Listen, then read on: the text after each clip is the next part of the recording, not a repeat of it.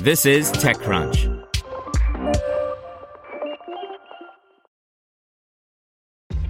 This episode is brought to you by ShipStation. You know, some things take a lot of work, like sending little robots to far-off distant planets. And just as that's challenging, so too is running a successful e-commerce business, especially when there's so much to do. So I want to introduce you all to ShipStation. Now, I love using ShipStation because of its easy-to-use dashboard, which makes managing orders and printing labels a breeze and super smooth. Oh, and the customer service is just out of this world. It's exactly what you need to help grow your business. Sign up for your free 60-day trial at shipstation.com/technews. That's shipstation.com/technews. This is TechCrunch.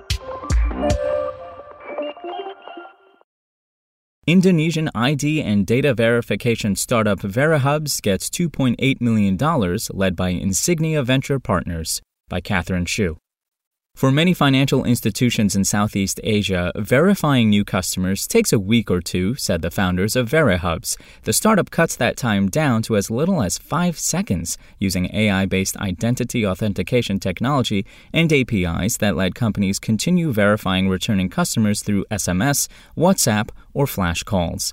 Verihubs announced that it has raised $2.8 million in seed funding for its goal of becoming the one-stop for verification in Southeast Asia. The round, led by Insignia Venture Partners with participation from CCV, Central Capital Ventura, the investment arm of Bank Central Asia, the largest privately owned bank in Indonesia, and Armand Ventures. The round also includes angel investors from notable Southeast Asian startups like Shipper co-founder Budi Handako, PayFaz co-founders Jeffriyanto and Ricky Winata, GoTrade co-founder Rohit Mulani, Buku Warung founder Chinmay Chauhan, and Modalku ex-chief product officer Pramod Rai. The startup recently finished taking part in Y Combinator's summer 2021 batch and says it is the first YC-backed AI startup from Indonesia. Based in Jakarta, Verihubs was founded in 2019 by Rick Fernando, who has more than 9 years of experience in the B2B industry, and William, an AI researcher who holds a PhD in computer vision from South Korea's Inha University. The company currently has 46 customers, including major banks and fintechs, and the founders say it is on track to hit 100 customers soon. While most of its current clients are in the financial space, Verihubs technology can also be used for e-commerce, rental marketplaces, and hospitality. One of its clients is a hotel that uses Verihubs for its check-in process. Before adopting Verihubs, many of its clients were still verifying customers manually, said Fernando. Verihubs serves as an end-to-end verification solution because integrating with multiple vendors is painful for developers to do, he added.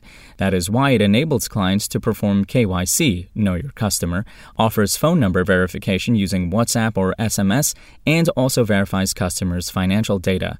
When end users log on to an app that uses Verihubs for the first time, they are prompted to take a selfie and then upload a photo of a government-issued photo ID. Then Verihub's AI-based technology compares the two photos to see if they match and also cross-references the ID with telecom credit scores and Indonesian government databases, including criminal records. Verihubs serves two kinds of end users, those who have traditional bank accounts and unbanked people. The startup's new investment from Central Capital Ventura will help it develop its services for users with bank accounts, since it will be able to partner with BCA to access their customers' data. For unbanked users, Fernando said Verihubs is working closely with PayFaz, which lets customers deposit money with local agents to use for online payments, and Buku Warung, a bookkeeping app for SMEs, to access transaction data. The startup's product pipeline also includes building its own credit scores based on data like transactions and account balances. Verihubs is currently focused on Indonesia with plans to expand into other Southeast Asia markets eventually. For the ID verification system, we found that there is already a product market fit in Indonesia, but we would like to expand into new products, Fernando said. We consolidate financial data from multiple sources, not only for banks, but also unbanked populations. And we're also exploring expanding into new markets like the Philippines and Vietnam. Spoken Layer. Want to learn how you can make smarter decisions with your money? Well, I've got the podcast for you. I'm Sean Piles, and I host NerdWallet's Smart Money Podcast. Our show features our team of nerds, personal finance experts in credit cards, banking, investing, and more. And they'll help you make the most of your money while cutting through the clutter and misinformation in today's world of personal finance. You'll get clarity on strategies to help you build your wealth, invest wisely, shop for financial products, and plan for major life events. Listen to NerdWallet's Smart Money Podcast wherever you get your podcasts.